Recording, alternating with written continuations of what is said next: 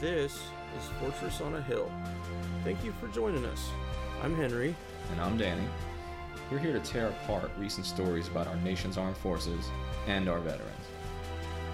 We hope you'll take a critical look at what's happening with our military, and we hope you enjoy the show. Now, let's get started.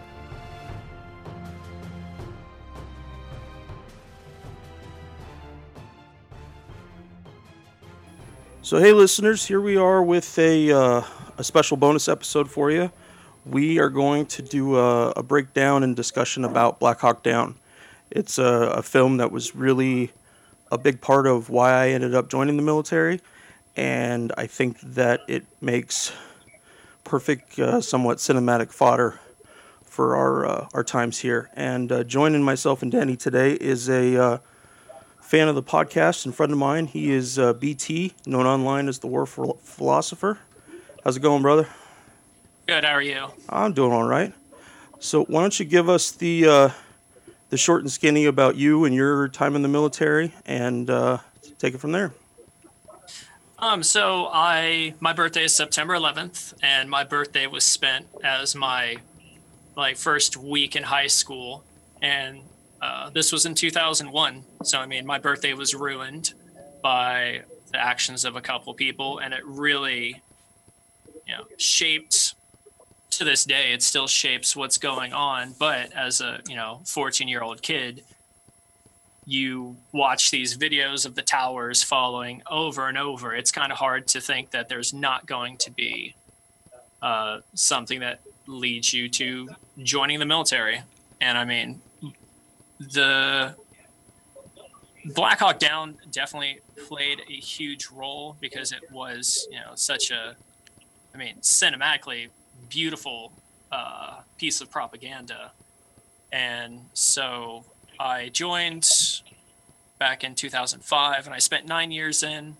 I did 3 years as a cavalry scout, and then I did my last 6 years as a Black Hawk crew chief and a mechanic. So I've got a view from both sides, both being on the ground and being in the air. And, obviously I've got some things to say about it because I've done a few deployments. I think that covers it. All right, cool. Well, I'm glad to have another cavalry scout on. I spent my whole career in cav units, and I guess I still have a little bit of a romance for the cavalryman thing, even though the shades have kind of been pulled up and the curtain kind of brought to the side so that I can see what's really going on. But I still maintain some romance of the cav. Yeah, it's definitely an interesting culture within the military. I mean, even the phrase when we say, sorry, I was like, even the way that, if you want to know about an organization, sometimes you just look at their motto and their traditions. And like, we used to say, like, if you ain't cav, you ain't shit, like at formation every day. Mm-hmm. And that was just sort of the attitude. And I think it's very instructive to that organization. Yeah.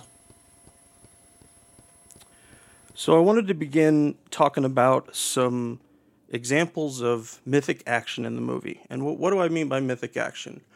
The cavalry charge, the horse charge from 12 Strong. That's what I mean by mythic action. Something that it wasn't historically accurate, but it added something really incredible to the film. Now, for the purposes of Black Hawk Down, it's just about ordinary human abilities and a single shot to the engine block. There's a scene where a group of Delta operators a sniper is able to shoot one bullet into a car and disable it that way. Now, I don't know if a sniper can actually do that.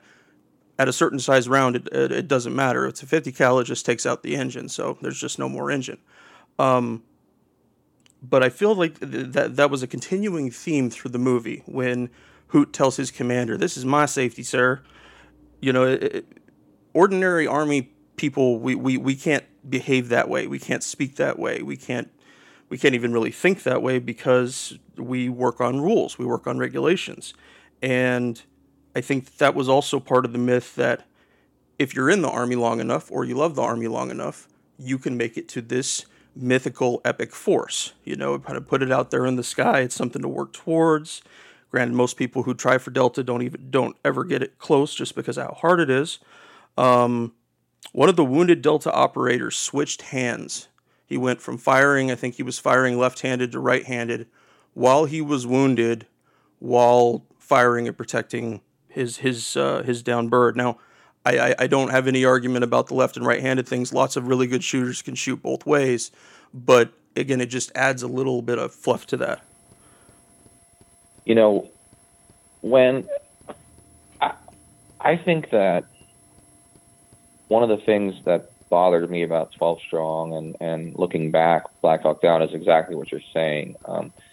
Mythologizing of heroism in the absence of context is particularly bothersome, and I'll get into that a little more later because I have some comments about the way most contemporary war films they literally get rid of any context. I mean, the complete absence of nuance, and so the story becomes about the mythical heroism rather than a broader character study or study of human nature and the nature of war and violence. And it's like, you know, as a young male in our, you know, patriarchal society, which we have to be honest, we live in one.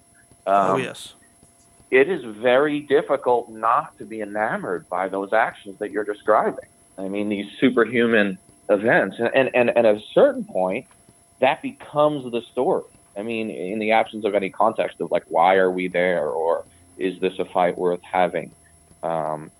You know, what happens to these guys after they come home? You know, what's the, you know, all that is sort of erased in the interest of the horse charge and 12 Strong, you know, or some of the items in Black Hawk Down that you described. And I mean, they screened Black Hawk Down at West Point while I was there. I can't remember in what context, but I mean, that film was highly just lauded by soldiers, and Sergeant Eversman, that was his name, right? One of the main characters. Yeah. He came and spoke at West Point. That may have been when they screened it. Yeah, he spoke to the whole Corps of Cadets, right? An E7. You know, at that point he was an E7. He was still in. At that point. Yeah, I mean, just the mythologizing of that story was incredibly powerful. And like I said, it is seductive for young males in particular. So I wanted to mention about the title a little bit. And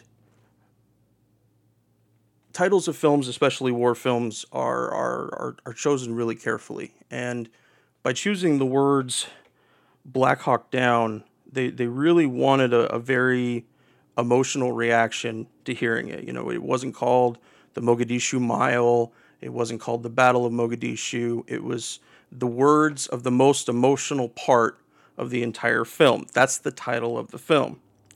And it's something that as soldiers I wouldn't call it an oddity, but that the movie has an instance where over the radio the first soldier is declared killed in action by a lieutenant colonel, no less.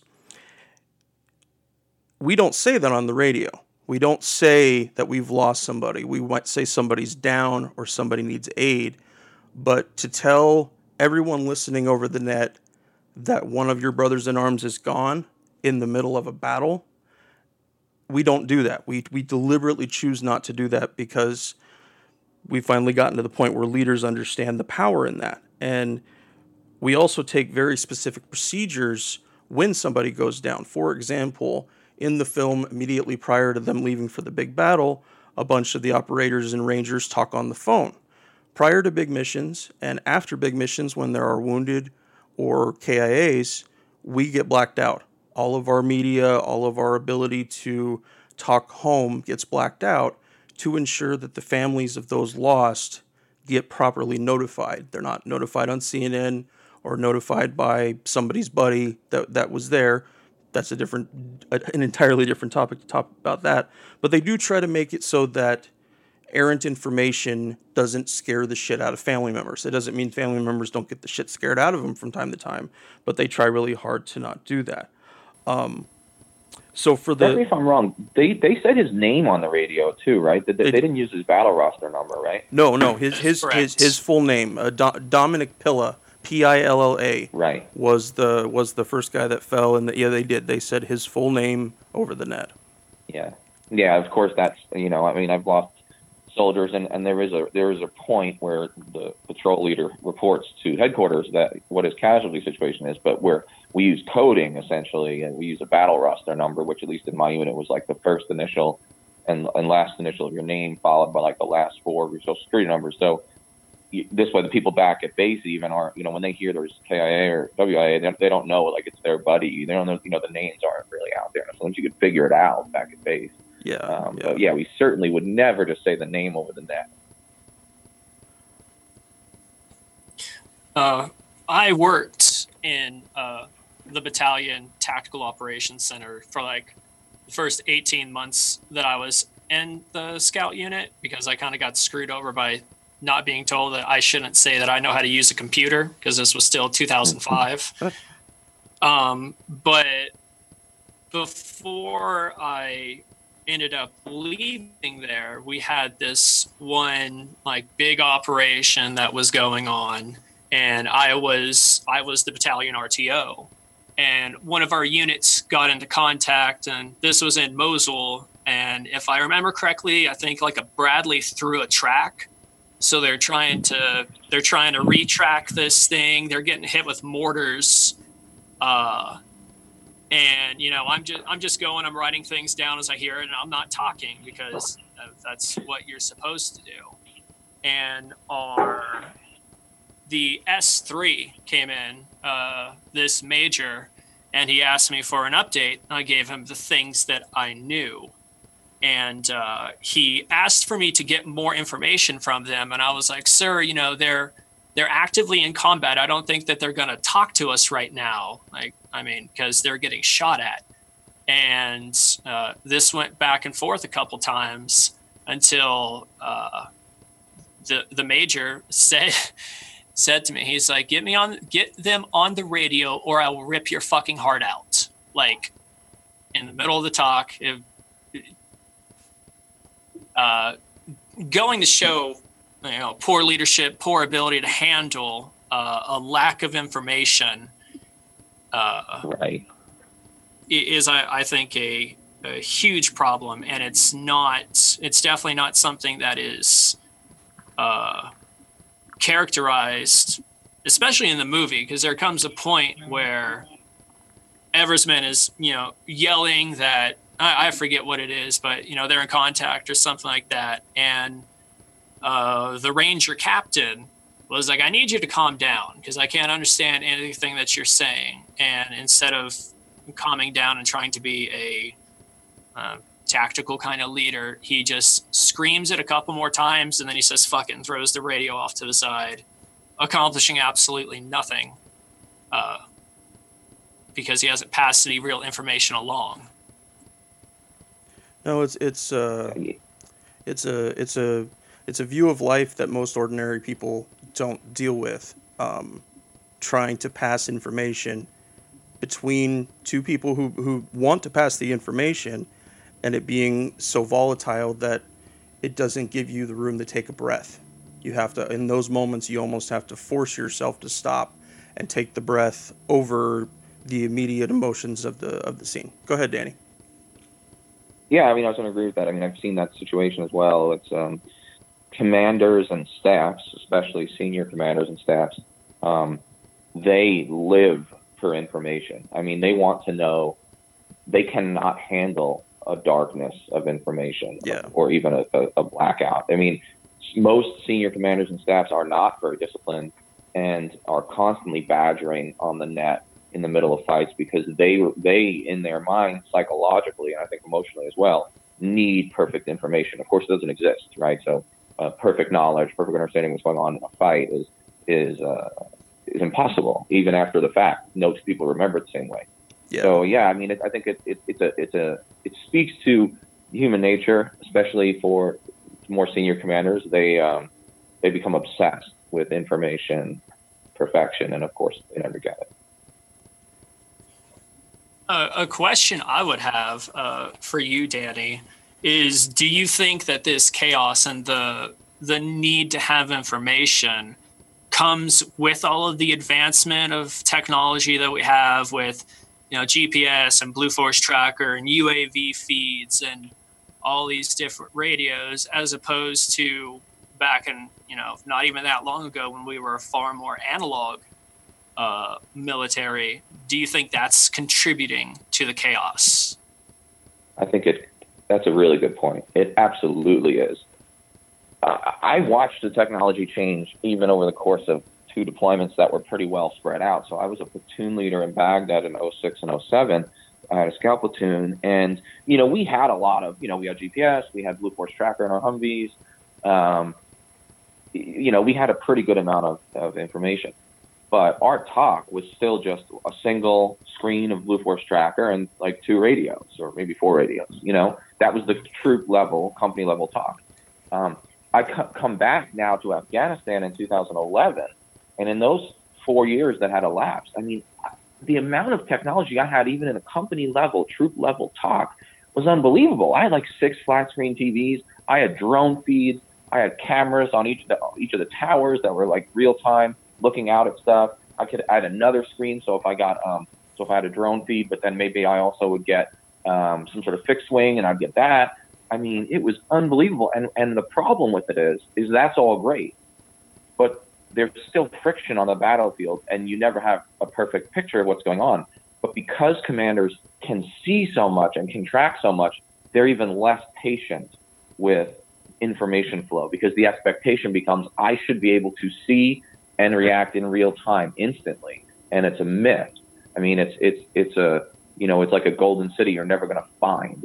It's a mythical place, this perfect knowledge. And I definitely think that we have become reliant on our technology. We've become spoiled by our technology. And I think it does have sometimes a toxic effect on leadership.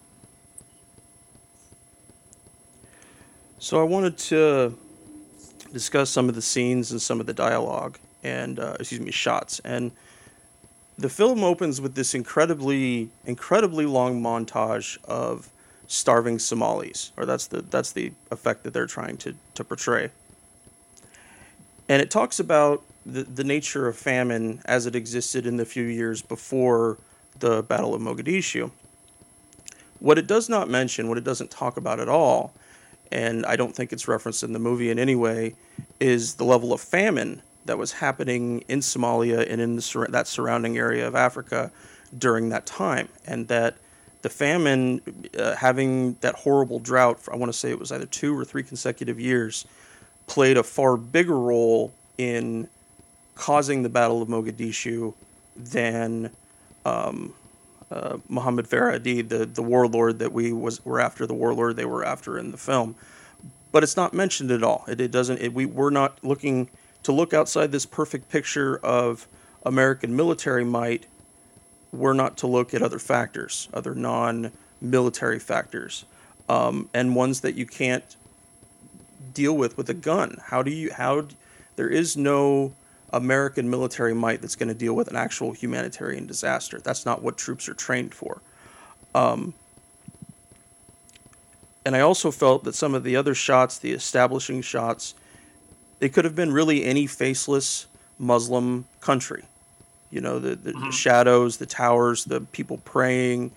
It really just left an outline of what a citizen of Somalia could be, and not any kind of actual agency.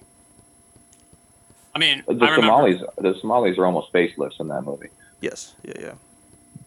Looking at it, and because obviously I've seen from the ground and from the air, I didn't see any difference between the set that they called Mogadishu and Mosul in Iraq.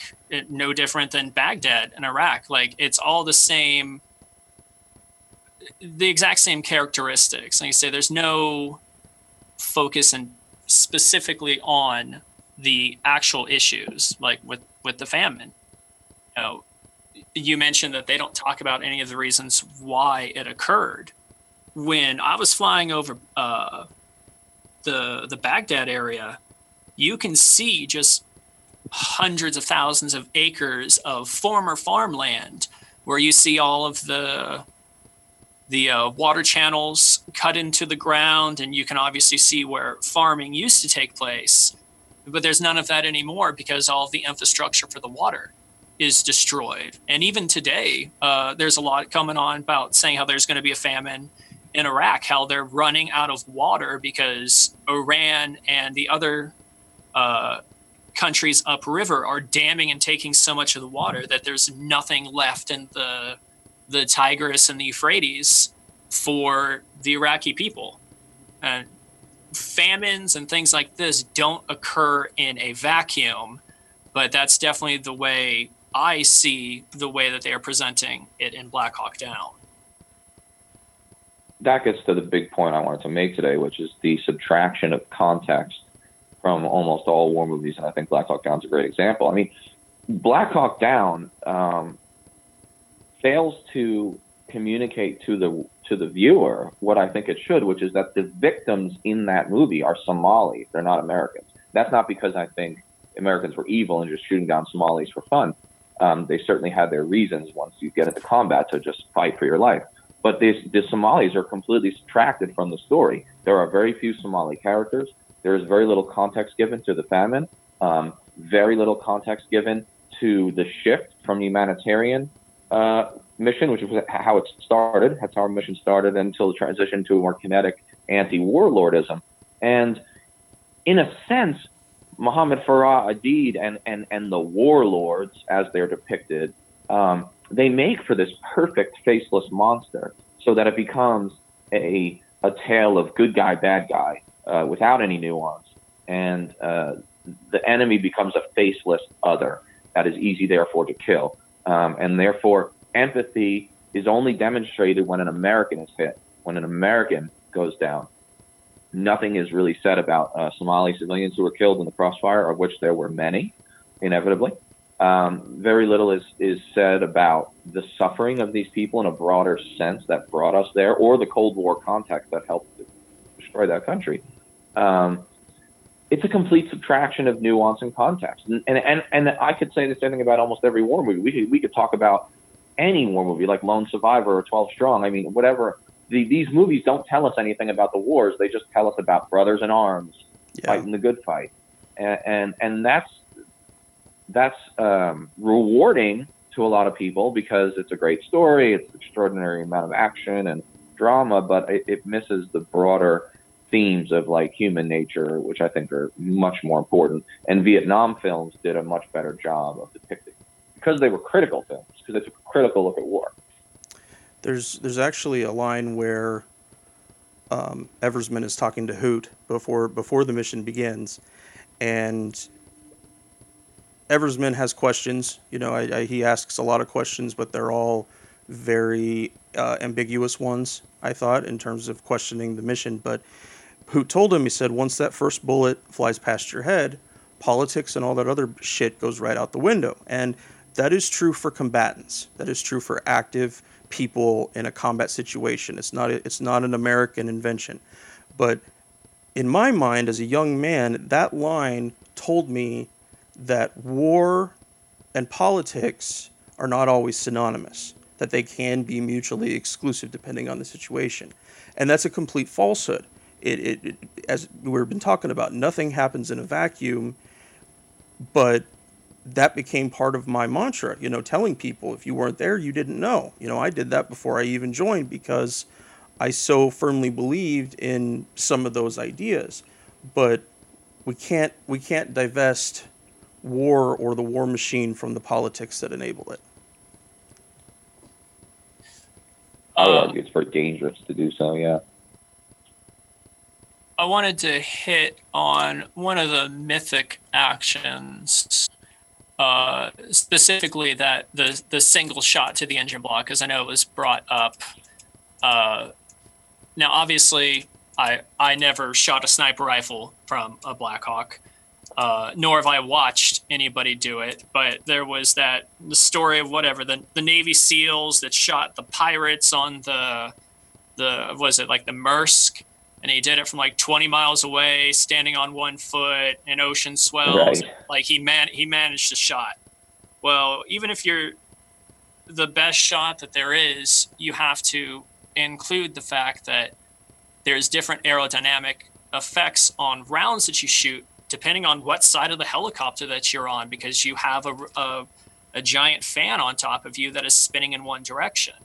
So, as a machine gunner on the Black Hawk, depending on whether you're on the left seat or the right seat, you have to compensate. And I don't remember which goes which, but on one side it's, high and left, and the other one it's low and right. To have the idea that a single sniper round is going to puncture the engine and bring the vehicle to a halt is definitely falls, as far as I'm concerned, into the realm of mythicism. How does the rotor action change from between hovering and actually moving towards something? Like, if the helicopter was completely stable and sitting in one spot, would it have been easier, or how does that work? Well, from the aerodynamic standpoint, you have I believe the blade rotate. Yeah, the rotor spins counterclockwise. So if you think about, you're going to have a scooping motion over the back of the aircraft and more of a thrusting motion over to the left side, just with how it's spinning. And for hovering, there's two different types of hovering, whether you're in ground effect or out of ground effect. And basically the way is, are you kicking up dust? If you're low enough that you're hovering and you're kicking up dust, then you're in ground effect. You're having the rebound, the resistance from the movement of air. But if you're out of ground effect, you're not disturbing, and you don't have the added turbulence. Okay. Yeah, I kind of lost my... I just want to back up. I just want to back up one more second and talk about what you brought up, Henry, which is this whole idea of war is only about brotherhood and the guy next to you, and politics don't matter.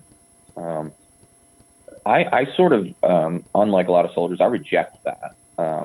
While I recognize that it's true that in the moment you're just in survival mode and it doesn't really matter with politics, that's true.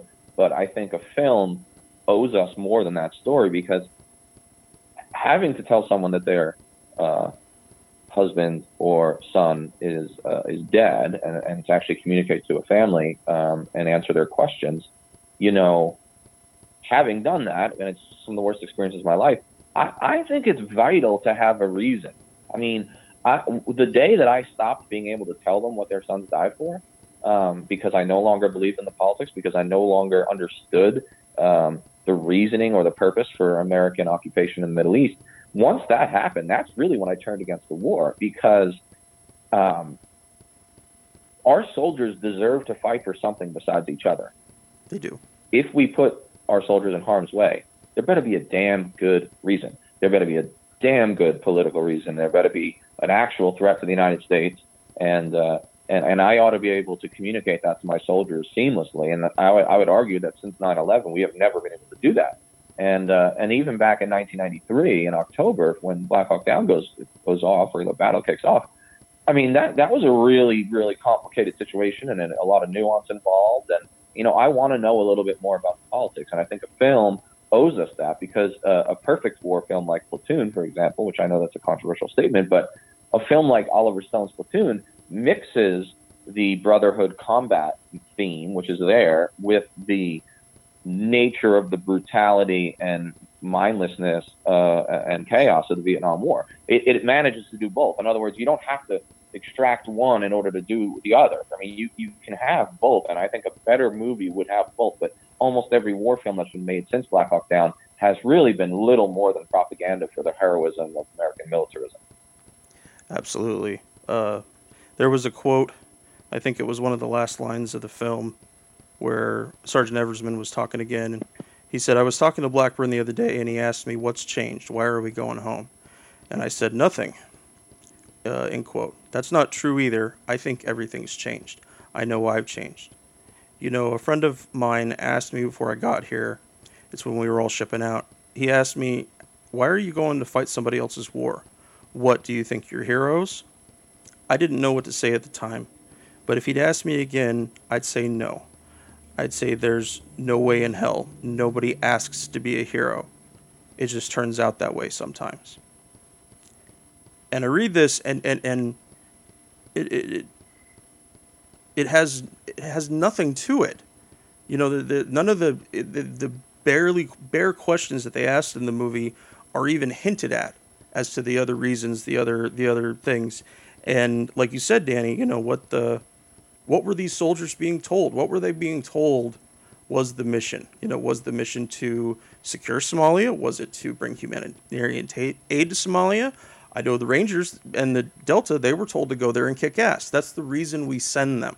They're not ever sent for any kind of humanitarian anything. But yeah, no, they want us to see all this death and all this carnage and attach it to the military without any other subtext.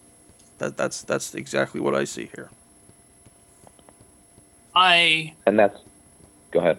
I really hate the whole concept of, you know, making every soldier or military personnel into the idea of this hero, because all of us who spent more than 2 days in the military know that it's not true. I know I've been listening to a lot of podcasts from everybody, and we all pretty much have the same exact story and reality wake up that, you know, we go into the military thinking that we're going to be with this higher caliber person, that, you know, we're all joining for the same mission, we all have the same goals, and we're all going to, you know, work fluidly together. And then you get there and it's just an utter shit show. And the unit, when you first get into combat, you know, everything's, in my opinion, weird until you have that first casualty. Because once you have that first casualty, well, now you have a hook. Not the people in charge have the hook, because the first casualty that happened, I was on the radio and I took that call. One of the first things that I heard is, oh, well, you know, now we have to go kill more Iraqis, otherwise, you know, so and so has died in vain. That's a really big one that you hear a lot, especially from more of the, you know, maybe extended families of Gold Star, or you know, people that have a slight exposure to it, but they don't see any of the reality of things. That if you take the perspective that one person dying needs to be avenged, then my question that's never been answered is, what makes us any different than the hijackers that we were told we started to go to war over? That's a great point. I reject that as well. And to me, what you're describing, and I've lived it as well, is the formula for perpetual war. Mm-hmm. If the reason we have to stay, because I heard that justification all the time from people from the rank of colonel to general to fucking president of the United States. If we leave now, the death of those hundreds or those dozens, or in the case of platoon, those few soldiers will have been in vain. And if that becomes the only reason you're fighting, then you really need to relook at your motives, because, you know, I happen to think we are in a forever war, and I happen to think that this war could go on for 30 years. I mean, I am very pessimistic. I don't see anything changing anytime soon. I believe we'll be in Afghanistan at least to the 20th anniversary, which is coming up next month. Will be the 17th, but at least to the 20th we'll get, if not further. Another thing I saw happen was, and you probably saw this change too, initially we named a lot of our combat outposts and bases after dead soldiers.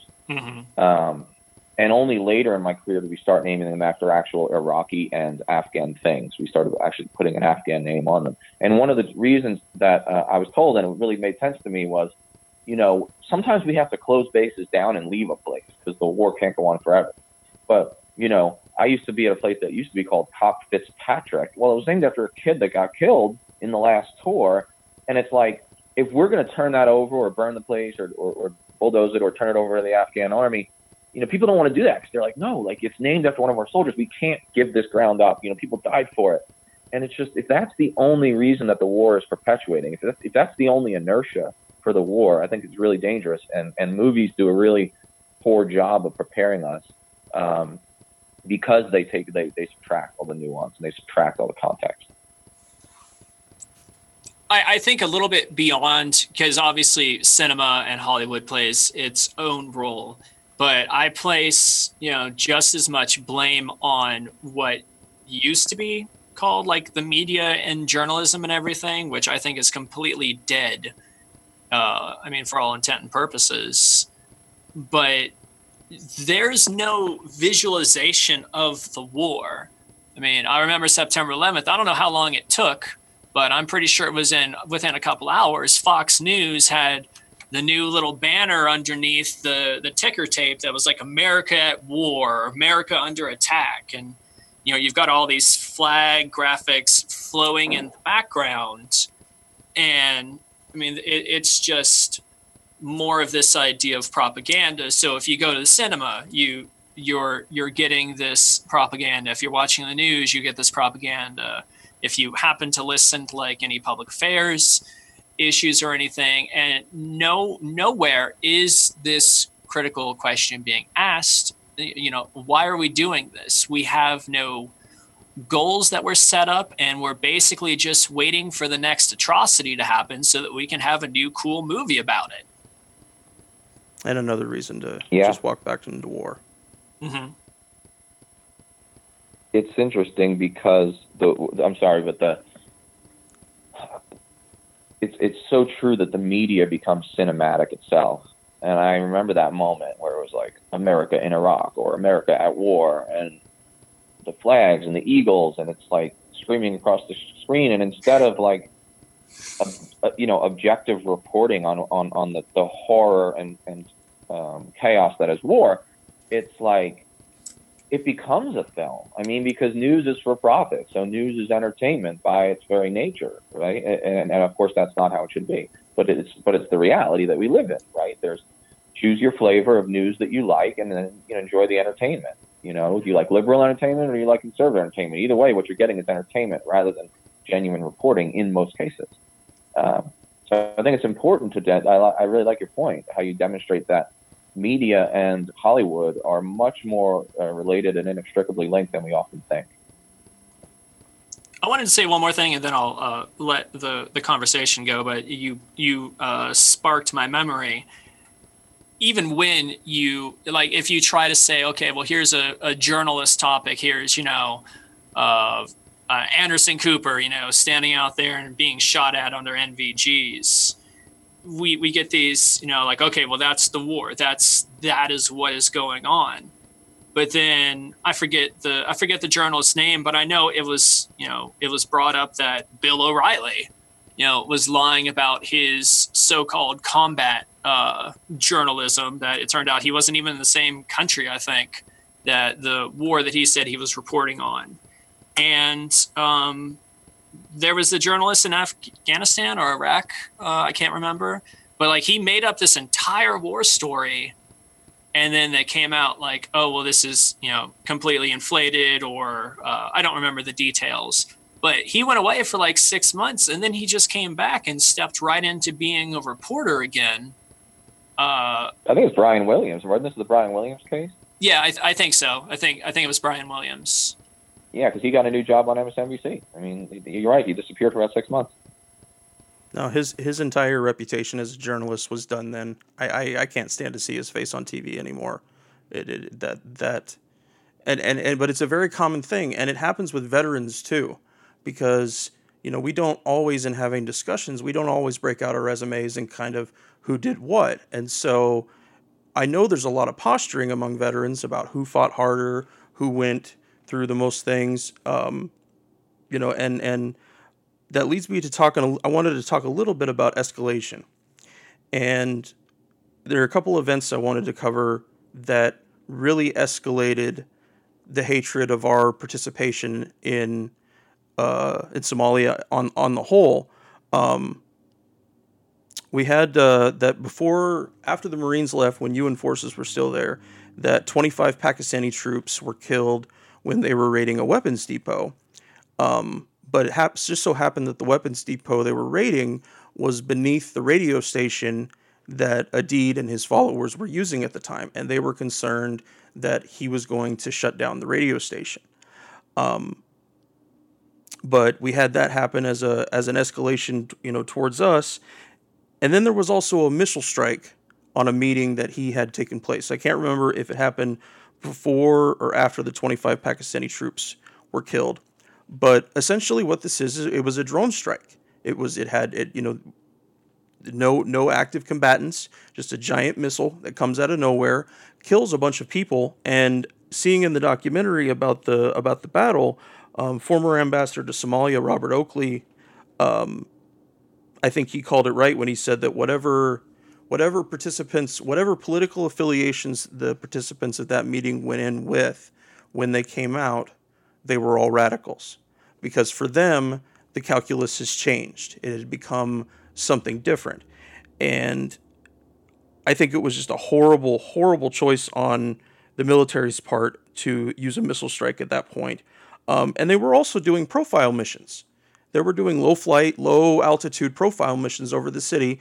And Danny, you and I have talked, I don't know how many times, about the fear and chaos it puts into a person having American military power fly over you all the time, wondering when it's your turn.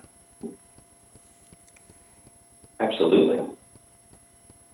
And most of that was also tracked from the story as well, and from the film. I mean that the lead up to this was not sufficiently covered. No, they didn't cover it with any kind of authenticity. And there was also what they were telling the media. The Clinton administration told the media that the Rangers and Delta Force were there in a very limited role, and that they specifically would not go after Adid. And when they got in country, that is exactly what they did.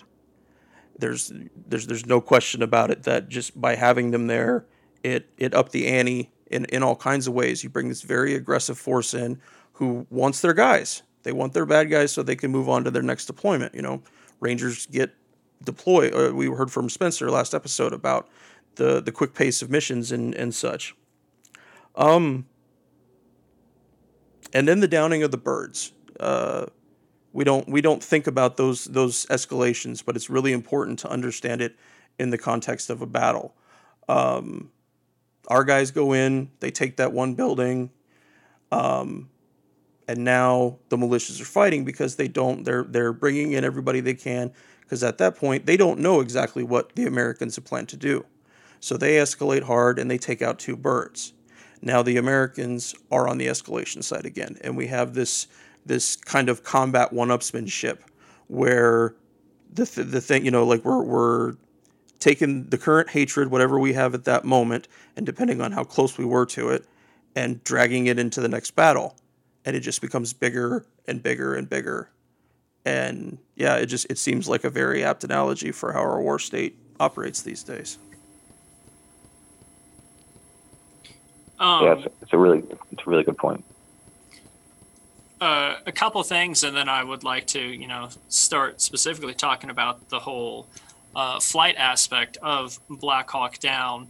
But I don't know what the structure of the military was back in this time, but it would seem to me that a more reasonable approach trying to have this hat of a humanitarian effort is, why didn't civil affairs personnel go in? People that are, I don't know if this is like a relatively new thing, but people that are supposed to be culturally trained and at least have some understanding, and actually know how to provide this humanitarian effort.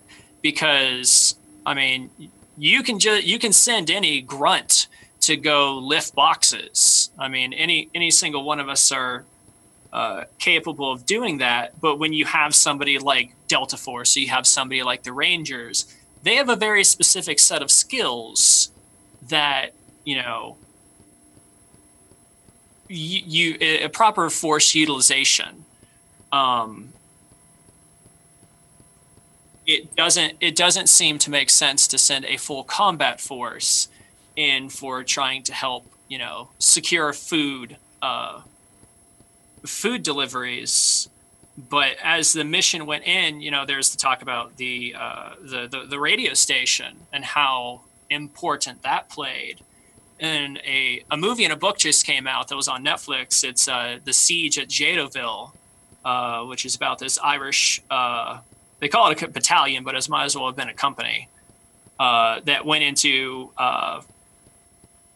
one of these African provinces that was basically at a war between the extraction companies looking for, I forget what it was, uranium or something like that, and the NATO forces. And what sparked off that incident was an attack on a radio station. And I think it plays back to our previous conversation about information. It seems that a lot of these military actions are predicated upon either, you know, attacking the information distribution processes or naval ships. Those seem to be the two biggest triggers for either war or conflict. Like to hear your opinion. No, I think that certainly the fear that the radio station could be taken out and their only link to whatever group they're connected to through a deed is lost. I think that could be a very fearful thing, especially in a country that was 3.5 years into a civil war, which is exactly what was happening. We didn't talk about it, that we were injecting ourselves into a civil war, but that was the reality. But yeah, the anything that, you know, groups use to communicate, taken in prisoners who are runners, especially if they're relatives of the people that are in charge. You know, all these things just build on people, and especially on movements that are trying to change something politically. And so, yeah, the radio station is definitely an obvious target, and I would say a good one militarily, but a horrible one in a humanitarian sense. Yeah, I mean, we keep coming back to the context that's taken out of these movies. I mean, very rarely do we recognize that the very fact of U.S. military occupation and of U.S. military strikes actually feeds the insurgency, actually creates the enemy that becomes necessary to fight. The counterproductive nature of war on terror, which was always a ludicrous phrase, of course, because terror is a tactic, not a person, and you cannot defeat terror. But it was even properly named for perpetual war. That's fascinating from the beginning. But absolutely, we subtract the fact that, look, American strikes, American mistakes, American presence with sunglasses and helmets and machine guns on the streets creates a lot of the problem itself, and it feeds an insurgency, it feeds a terrorist group, it feeds the nationalist rebel group or whatever. So I think these are important things to talk about. BT, if you want to take us through your aviation thoughts, man. The first thing that I would say is it's concerning the way that it was at least portrayed. It's been a while since I went through the actual book, but portraying the Blackhawks from flying about 12 feet off the ground and circling around over these things to the point where they're blowing dust around. And I mean, that's a horrible position to put yourself into, especially because, I mean, as far as things that are out on the battlefield that can be, taken out by a single person with a single rifle shot, it is a helicopter. I mean, we don't have the speed. We are hovering. We, you know, there's times and places for that. Obviously, if you're doing fast rope operations, you have to be low enough for the exfil to happen.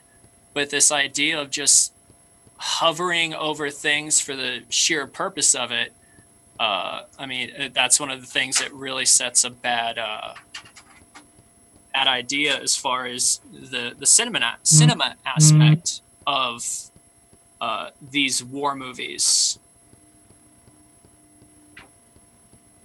I know, BT, I know you and I talked a little bit before we got started recording about the AC-130 not coming in. And so how would you see if they said yes on the AC-130, where would the Blackhawks have been there? They would have been just completely out of the zone, wouldn't they? Because they would have been in the fire zone for the 130. Oh yeah, I mean, the whole concept of using the AC-130 gunship, I mean, to me, it's preposterous because, again, you have, 100 Rangers and however many other supporting elements, but you're going to have an AC-130 gunship as your next level, or, I mean, basically the only response. And like you said, to use that, you have to evacuate all of the aircraft out of the area. So the C-2 Bird, that has to go away. And they were the only line of communication because I don't think they had drones or satellite images. And I mean, they could barely communicate as it was. That was a big thing that they did hit, which I appreciate through the mission.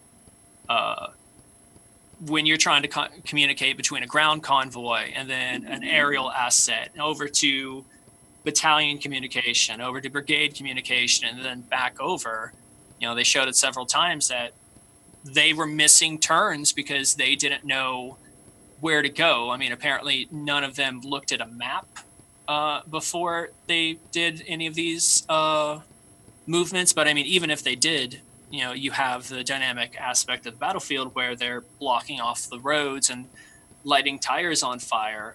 But that AC-130 gunship is not going to give you the tactical information that you need. It is simply there to put big holes into the ground. And that would not have been useful at all because they needed to be exfilled. There was no shortage of people trying to shoot at them. And you can empty that AC-130 gunship and the troops on the ground are in no better of a position. So if they had it, you don't think it would have been any kind of a linchpin in the battle? No, I think that it would have made it worse. Especially being in the urban environment. The problem with the urban environment is you can't utilize your aviation assets like you do on just your typical Cold War era tank on tank kind of battle where you can come in and do the Vietnam style CASEVAC and everything. You can't do that in an urban operation. And with the aircraft being so vulnerable, obviously the namesake of the movie is the Black Hawk Down. And that AC-130 gunship, how are you going to make sure that you don't hit the downed aircraft? I mean, how are you going to... I don't know how well you can do, close call for fire and everything, but as someone who is on the ground, I sure as hell wouldn't want an AC-130 gunship shooting in my general direction. I don't care how many people I'm going against. Yeah, at a certain point, we're just stacking assets and trying our best to make it seem like we can completely control the battle space. Which one thing that we haven't discussed, but that you just touched on about that I'm assuming that the gold standard as far as medevac wasn't something that had come around then, but it's something that we've gotten used to in Afghanistan and Iraq because we generally do control the airspace. In this circumstance, there wasn't anything close to that because they could not safely enter and exit the battle space with the aircraft. Mm-hmm. I think the C-2 Bird was a really good kind of insight into what the aviation actually looks like on the battlefield, in my flight company, we had a aircraft that was specifically designed for C2. So it had this really large computer kind of deal where you would have 3 people, typically like some battalion level staff officer, and then whatever, whether it's artillery people or whatever for spotting. This giant computer that we had in the back of the aircraft, and this was in 2011. This wasn't at the beginning of the fight. In 2011, this computer was like multi-million-dollar piece of technology, and it was still running like Windows 95 as its sub-operating system, like just 128 megabytes of RAM, just like complete, utter useless paperweight that you throw into the back of it. And they think, oh, well, it's got GPS, it's got the Blue Force tracker, it's got all these different radios, and we can use the high freak on the Black Hawk and everything. It was never used because every single time it was utilized, there was no benefit for it, because it was so slow, because it was so antiquated, and with how quickly things move on the modern battlefield. And I mean, Danny, you can probably talk to this because you went through scout school as well. I mean, in 05, 06, when I went through basic training, I was taught Cold War tactics. We were not taught any of this new counterinsurgency. General Petraeus being the golden child of the military, coming up with this idea. But we talked about it before. The more technology that comes, the more information everybody wants, and the more information everybody wants, the slower everything goes, and the more options for things to go wrong, like having 2 Black Hawks shot down in a row because we just can't learn anything. Right.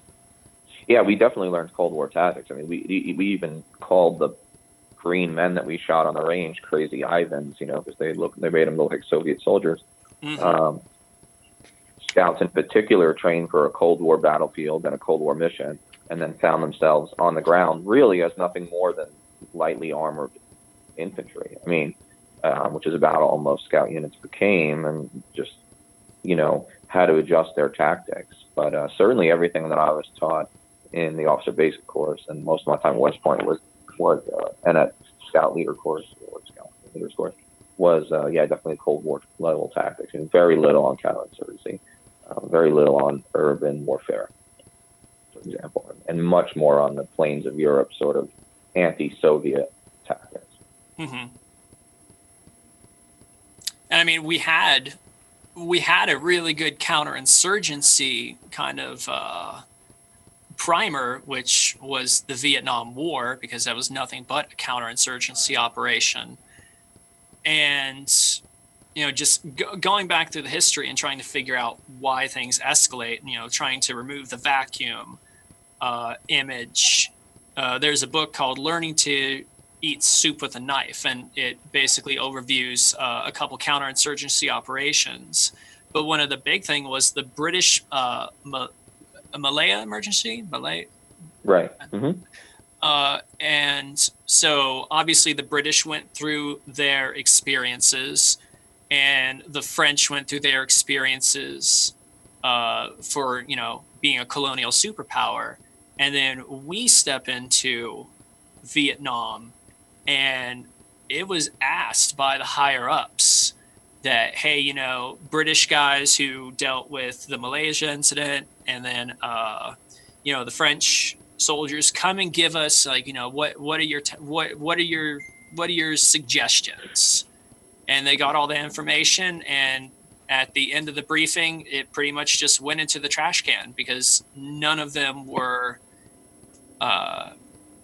considered. However you want to look at it, it's just, this isn't the American way of doing things, so we have to add our own flavor onto it, even though we're taking over the war from the guys who are here. Just like, I think there was like a decade in between the French occupation and when we started to move in, Right. it goes back to, this whole idea of, having information and also preventing specific information from getting out, hiding these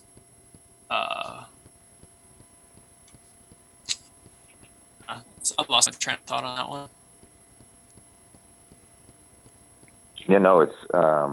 It's true that we really threw out most of our collective military knowledge about counterinsurgency after the Vietnam War, and we really just decided, well, we don't want to fight that. It really came down to, well, we just won't do that again, rather than saying, what can we learn from it? How can we integrate it into our tactics? And so you're right, and getting back to Black Hawk Down, what you're looking at there is largely an army trained for conventional war against the Soviets being dropped into a much different scenario, and it doesn't necessarily work out. I mean, like we see what happens with Black Hawks getting shot down through improvised efforts of the RPGs and et cetera.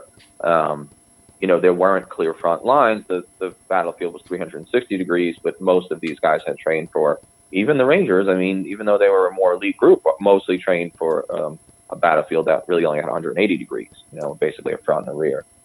So I think that was another challenging aspect of this. It's still a lesson that that our military hasn't learned in 2018. I mean, look what's happening on the ground in Afghanistan. We're not doing anything good. The Taliban has more area in Afghanistan than I think it ever has in the war. Is that right, Danny? That's correct. So we don't. I go back to Churchill saying that Americans always do the right thing after they've tried everything else. We believe in this blunt instrument of war, and it's not about changing your tactics for the war, because the war is different, even though it is. It's about this American identity of destruction and, I think, hatred. I think that it all fits together in one very nasty pie. I think supposedly it was Albert Einstein who said that the definition of insanity is doing the same thing over and over again, expecting a different result. And yet the story of at least the last 17 years of the American military and our foreign policy has been just that. It's the idea is that there's a myth that we can create good outcomes through military force, and it never works, right? No. It never works. Unless you're fighting the Nazis, for the most part, war does not create positive outcomes, no matter how bad we want it to. But because we have a hammer, every problem looks like a nail. What is America good at? Well, we're good at fighting, right? We're good at fighting. We're not good at winning, but we're good at fighting and killing. We have great technology and really well-trained soldiers. And we keep expecting the tool of war to give us the outcome of peace, and it never occurs.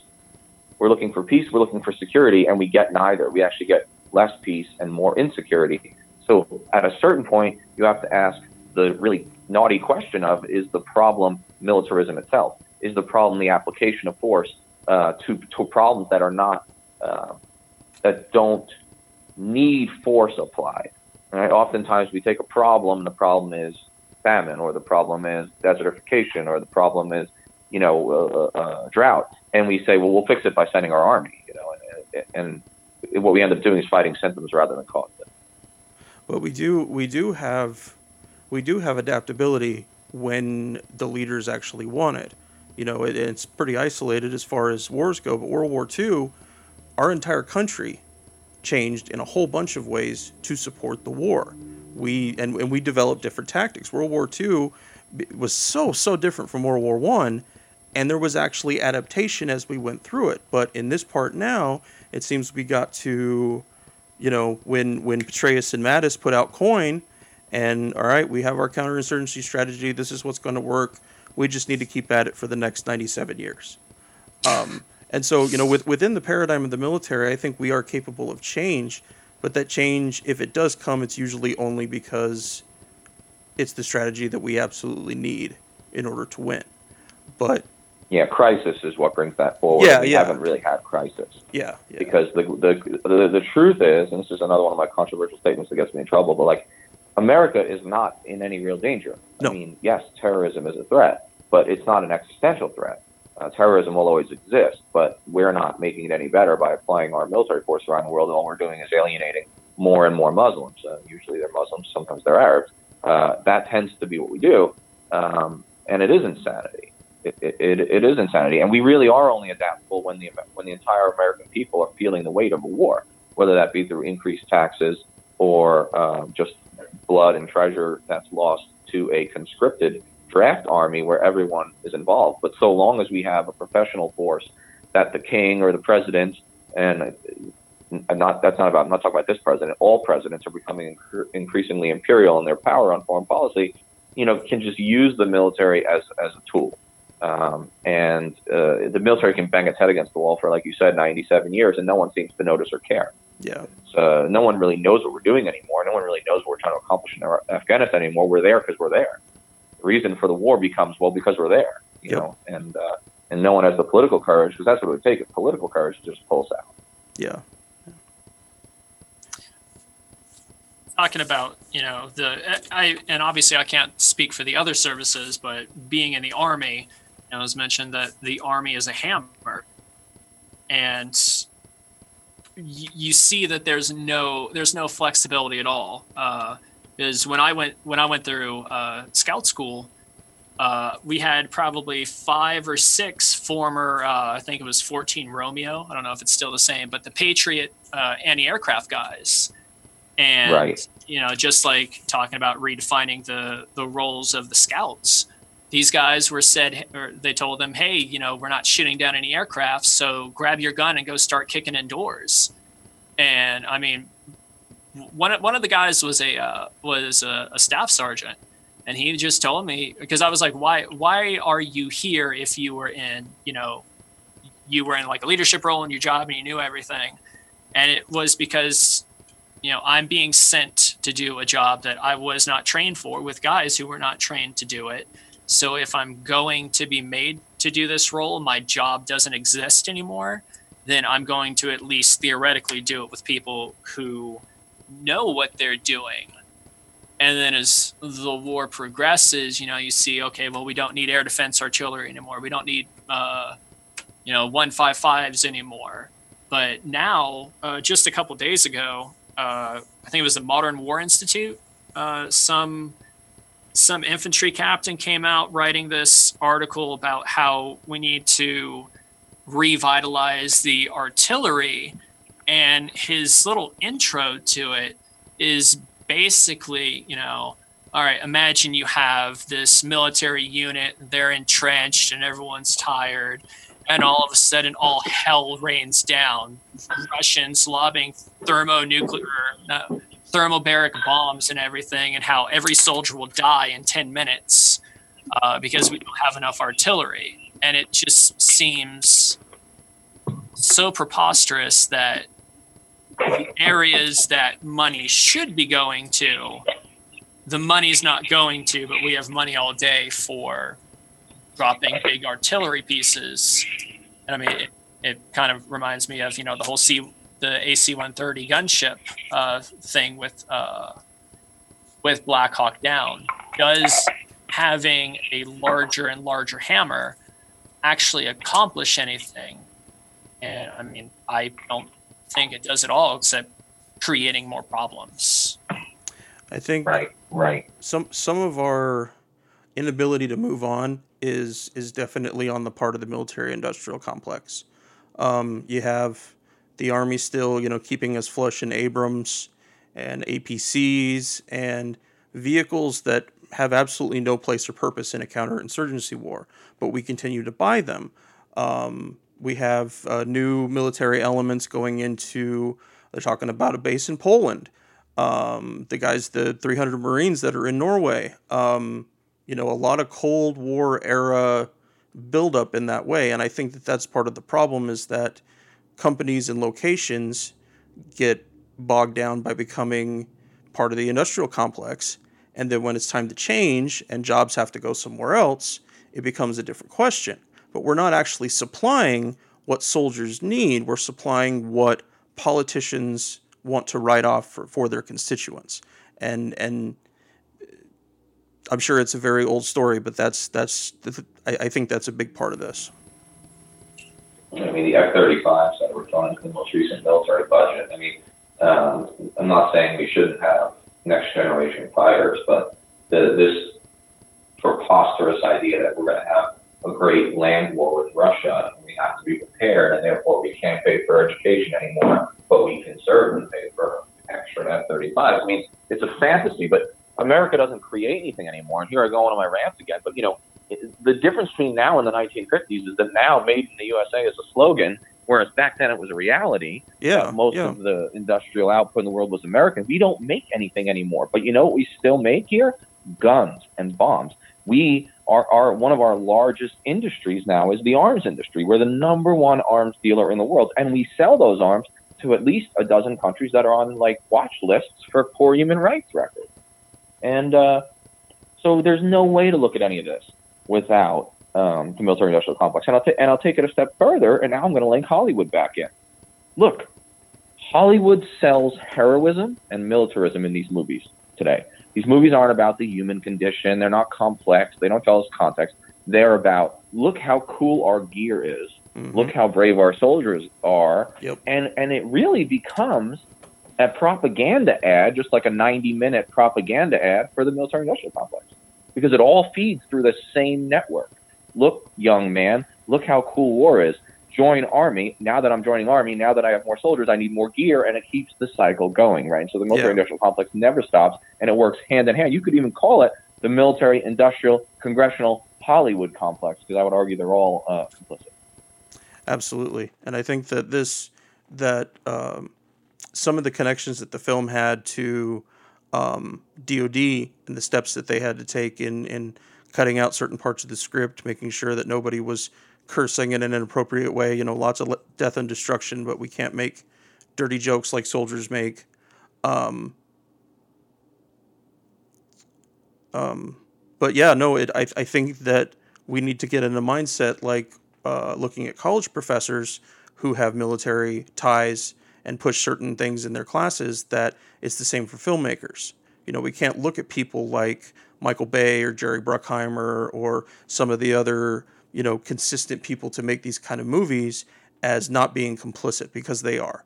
They're more than intelligent enough to understand their part in this whole system. And it's kind of terrifying, because I know how impressionable I was when I saw this film, and we're still going through that process today. There's no contrast. The platoon of our generation, Danny, like you mentioned, it's where would we go? Where would a 17 or 18-year-old go to find some truth in military service today?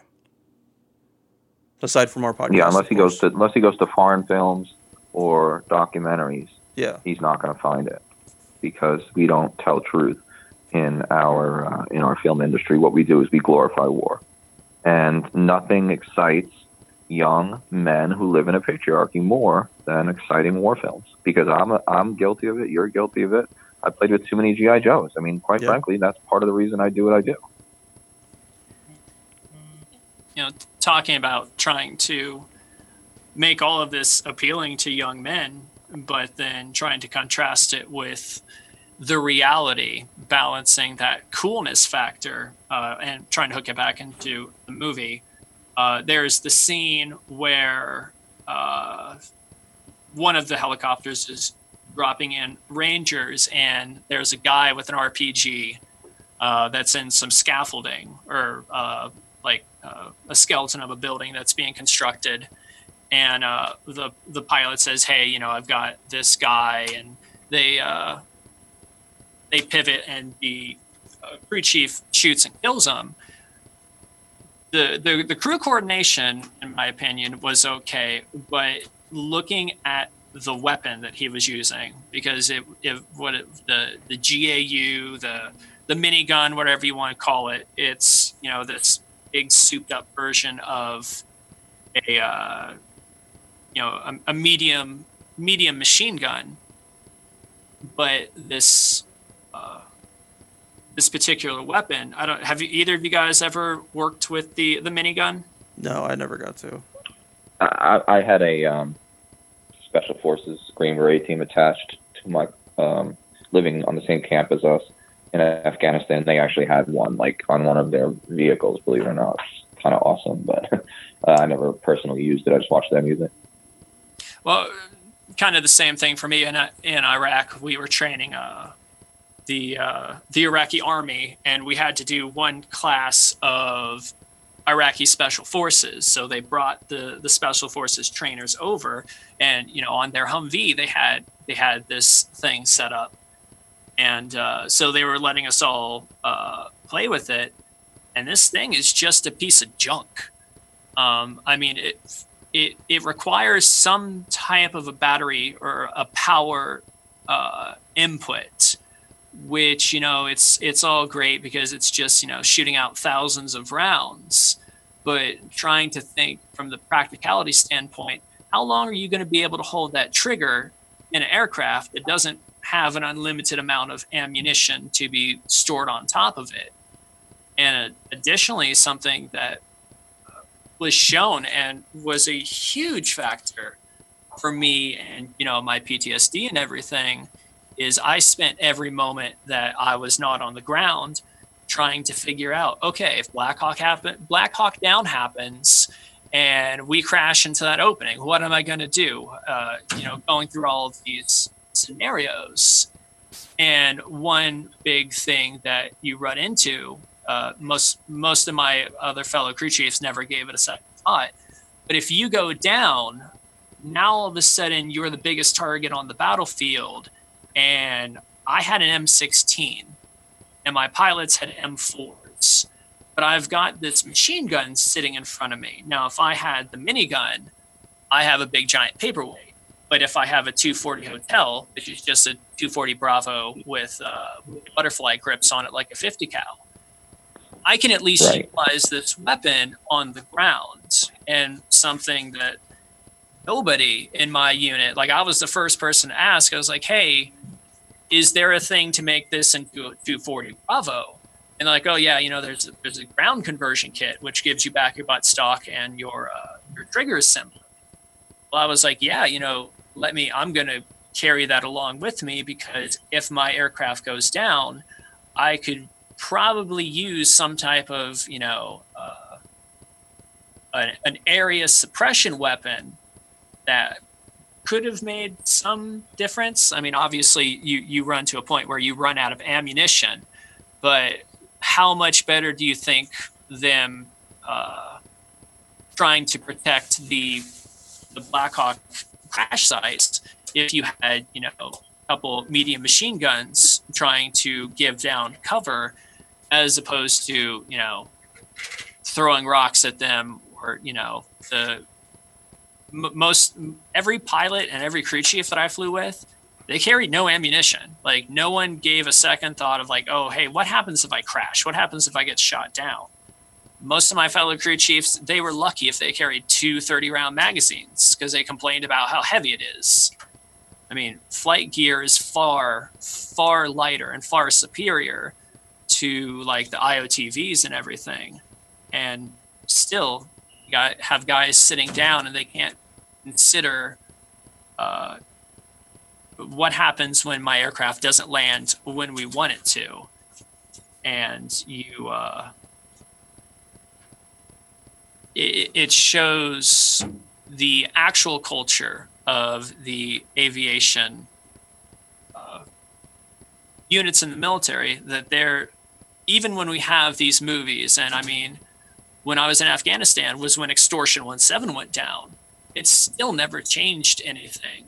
So you have the cinema that gets everyone excited, and then they join the military. But then when the cinema turns into reality, all of a sudden it doesn't faze them anymore. Right. That's an interesting point. No, I think that what you just described is overall the natural conclusion of most military jobs, is that you come to a point that no matter what kind of preparedness you see as important, you ultimately hit a ceiling where between what your chain of command mandates you do and what you feel is the next step that needs to be better, which I had some of my own when I was in Iraq, it's really, really fucking frustrating. And BT, I can't imagine, man, being in country and with Extortion 1.7 going down and the weight of that and how it factored into your remaining time in country. Oh, I mean, I never even considered it. I mean, it wasn't. I got out in 2014, and apparently I never talked to my wife ever about the military because, about a year ago, I started, like opening up and telling these stories. And, every time I do it, my wife would just be staring at me. And I would be like, well, what's the thing? She's like, oh, well, you never told me that, or that sounds pretty dangerous. And I think it's easy for us going into the military, going into a combat zone, that everything is normal for us.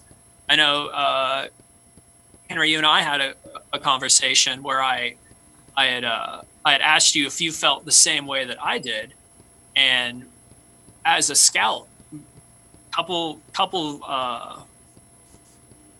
of missions in, it was to the point that I was like, I don't care what happens. Like, to me, at that point, to the unit, I could have given less than shit, but I need action. I need something to fulfill the void that is not being in combat. And to the point that I was praying that any vehicle around us was an IED that went off, or a VBID, just to break that monotony. And I mean, at the time, it seemed perfectly rational to me, but then you take a step back and you get some years of exterior perception, and you realize how fucking psycho that line of thought is, that a normal person doesn't have, those kind of wishes and desires. And that's one of the things that really makes it difficult for someone watching a 2-hour cinema event, as opposed to actually living it and actually experiencing it, to know that all of these things that they try to show us with fancy weapons and not giving any background, just saying, hey, these people are bad, let's go shoot them. I just don't think that 99% of the population has no idea how to handle that kind of insight, that kind of, thought process. And I think even if we had, hour long, whatever the new Vietnam documentary that just came out, Ken Burns or whatever, even if you had that, and even if you somehow cut through all the partisan bullshit and you cut through all of the Hollywood and the one-sidedness, and you get a clear, absolute picture, you're still not going to understand. Because if you've never experienced it, you have no frame of reference. And frame of reference for most people for what the military is Black Hawk Down. Right. No, they want us to believe that. They want us to believe that your average civilian can go to the movie theater, spend 2.5 hours watching a film, and they now have enough distilled knowledge for what they want them to see about the military. And like you said, is that without actual frame of reference, you can't understand those things. Had you not explained to Danny and I today the aviation aspects of that, we wouldn't have any concept of it, because it just wasn't part of our mission. And so it's this continual compartmentalization, but the people that decide what gets compartmentalized and what doesn't are way, way, way above. And it makes it so nebulous that people just can't know anything. The soldiers on the ground can't know anything. They don't really have an actual good look at it. Like we've been talking today about the film, that the what had actually the events that had transpired prior to the battle, they weren't covered. They weren't mentioned at all. And so if we can, if they could just hand this perfect pie to people and say, here's your military. It's ugly and it's hard, but this is actually what it is. People believe that. They want to. They want to believe that the military is a force for good. I think Chris Hedges has a book titled something to that effect about how civilians. Yeah, war is a force that gives us meaning. That's it. Yeah. The name of the book. And it does. We attach all the the Army values. We attach all this meaning, all these morality points that we think are important, but they're not. They're not ever actually treated as such throughout it. It's just do what you're told and deal with it in your own way when the VA doesn't get funded. Absolutely. It's all part of the same thing. I mean, that's why this conversation about Black Hawk Down is so fascinating, because it connects all the pieces that are the puzzle that is American militarism. I think there's a really powerful scene, or what could be a powerful scene, that is just kind of completely glossed over. I forget there, because in the movie you had the two machine gunners who were kind of left on their little corner, which is a whole tactical question that I have to ask about. But you also had another, I think it was a sergeant, that kind of got separated from everybody, and he ends up like going into this room, and there's this family there, and it's the mother and the kids, and they're all huddled together, and he, like, I don't know, he gives them a high five or something, and he goes out the back door, and this kid pops up with an AK-47, and he ends up shooting, but he ends up killing his father. And they showed that for a second, and then they just brushed right past it. And I think that could have been something that, this is a casualty that was just caused by this, in between this family member, because of us being there. And I think it's the, going back to, dying in vain and everything. How can you say that you're this, liberating force when you're causing, family members to shoot each other? Obviously not intentionally, but intention doesn't matter as opposed to what happens, because intention isn't going to bring that fictional child's parent back. But there was just absolutely no emotion at all built into that, and it just goes to be another, faceless other.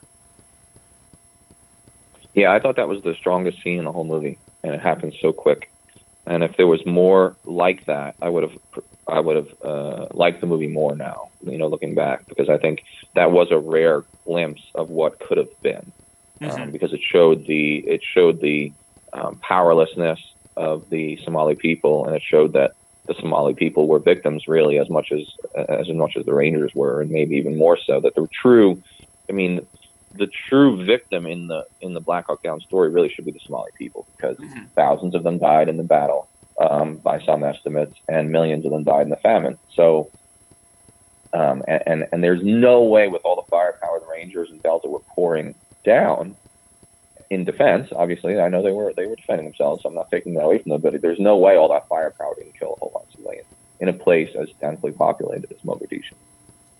There was also that short scene pretty close to this one where that sergeant finds those two machine gunners that have been separated, and one of the machine gunners actually shoots at the sergeant, because at the moment they think that he might be a combatant.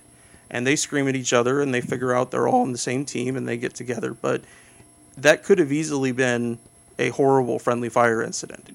And the fact that the machine gunner actually stopped and looked and recoiled at the possibility that might have been his teammate, I think that was a powerful thing. But again, we went past it so quickly that there wasn't really a thought about it. It's like, oh, thank God they didn't shoot each other. Now we're back onto the combat thing. But it completely sidesteps the huge issue of friendly fire and how often people in the military deal with it. And it is a frequent occurrence. It's not some kind of freak thing that happens once every 27 years. It happens in every conflict. Pat Tillman. Pat Tillman was killed by friendly fire. They lie about it. Yeah, my friend Jesse Berzay, from he was killed in May of 2004 in Iraq. He was killed by friendly fire by the Polish. So it's a really important point to note here, that somehow in this whole thing that there was no friendly fire, but that it was right there at the cusp, and it is almost in any mission, just because of the nebulous nature of it. And I believe in the Gulf War, the Persian Gulf War, at least half of American casualties actually did result from friendly fire. I mean, there weren't a lot of casualties in general, but if I got my statistics right, I think at least half were friendly fire incidents. Mostly aircraft shooting our own tanks and Bradley. Yeah. Misidentifying them. Yeah, it's all interesting stuff. Well, fellas, go ahead, BT. The whole thing with the machine gunners like really ruffles my feathers, because obviously there was chaos and everything on the ground. We got that, but at some point, leadership and training should be able to prevent you from losing. Not only did you lose 2 soldiers, but I mean you lost 2 soldiers with some of the heaviest weapons that you have on the battlefield. Like, that's a horrible tactical loss, to the point that these guys don't even know if they're supposed to run to the Humvee or if the Humvees come to them.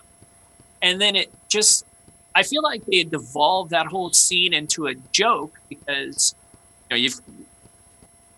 any of us who have been around a 240 shooting, we know how goddamn loud it is, and standing next to a 249, we know how loud it is. We know that it causes trauma to the body because of the shockwave blast. And then it comes down to, oh, hey, you're hurting my ears, stop shooting that next to my head, when they're literally back to back shooting a moment before. And then some enemy comes up and one of the two shoots over the other guy. And then every scene after that, when they showed the machine gunner and when they showed, almost shooting the sergeant, he's just standing there like making all these retarded noises, obviously trying to indicate that he can't hear because of the tinnitus and everything. But just, I don't feel like it does a good portrayal, obviously, that no military movie is going to. People talking on the Black Hawk, the pilots talking to the Rangers in the back with no headsets on, and everyone gets it. You can't hear anything. You can't hear anything in a Black Hawk. You have to have 2 layers of hearing protection because of how loud it is. And I mean, it wasn't until recently that we had gotten this system called a pass-through, where we had microphones on either side of our flight helmet, and we could actually listen to people that are trying to talk to us, because you're under the rotor disc. So you have, that fog of war essentially being put over your inability to hear, whether it's on an aircraft, whether it's next to a machine gun. But this really, dangerous scenario where you can't hear is just kind of made into a joke. And it's just another thing that people don't realize, that this is a much bigger issue than the way that the media is portraying it.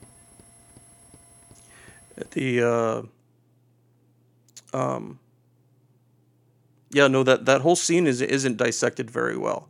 The guys are left behind by their squad leader, which, if that was actually to happen in a tactical situation, like you said, they absolutely should know where they're going and how they're getting there.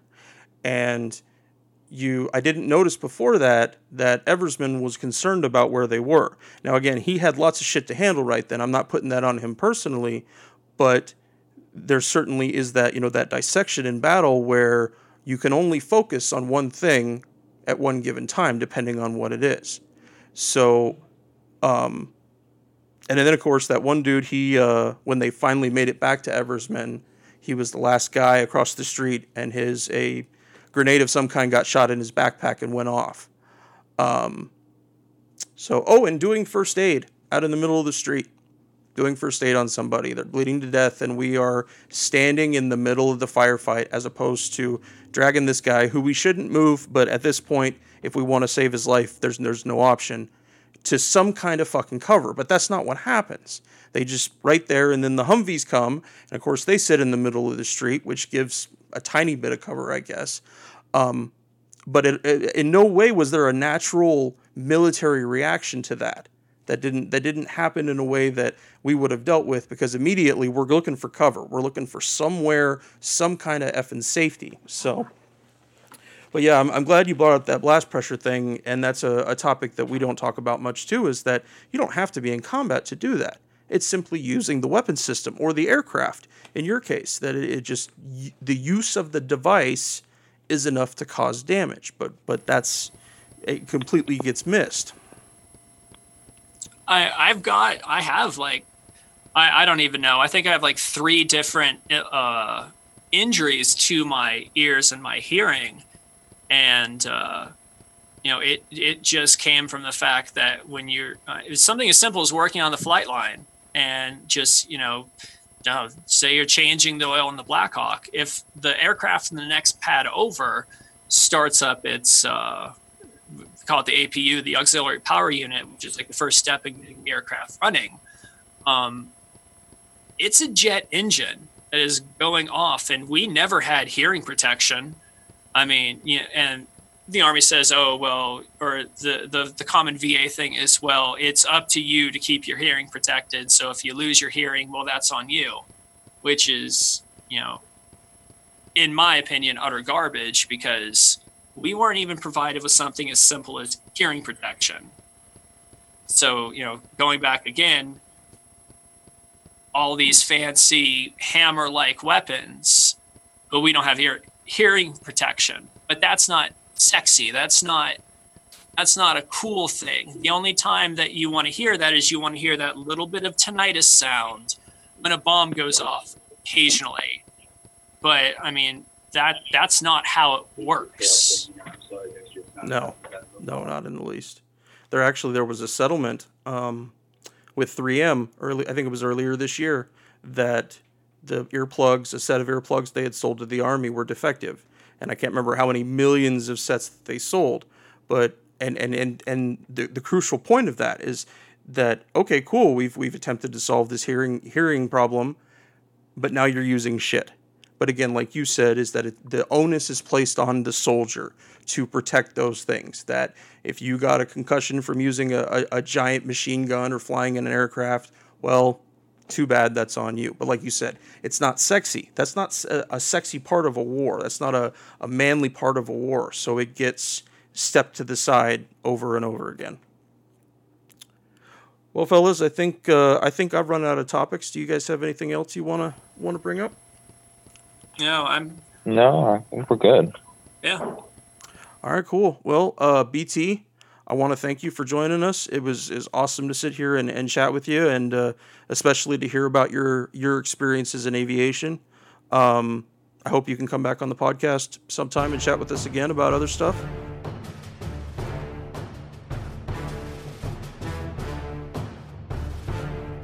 Thank you for joining us today. Please come join the conversation at www.fortressonahill.com. You can also find us on Twitter at Fortress on a Hill, or on Facebook at www.facebook.com/Fortress on a Hill. We want to hear from our listeners about the topics and issues pertinent to America's military and veteran communities. And last but certainly not least, analyze your news and its sources very closely.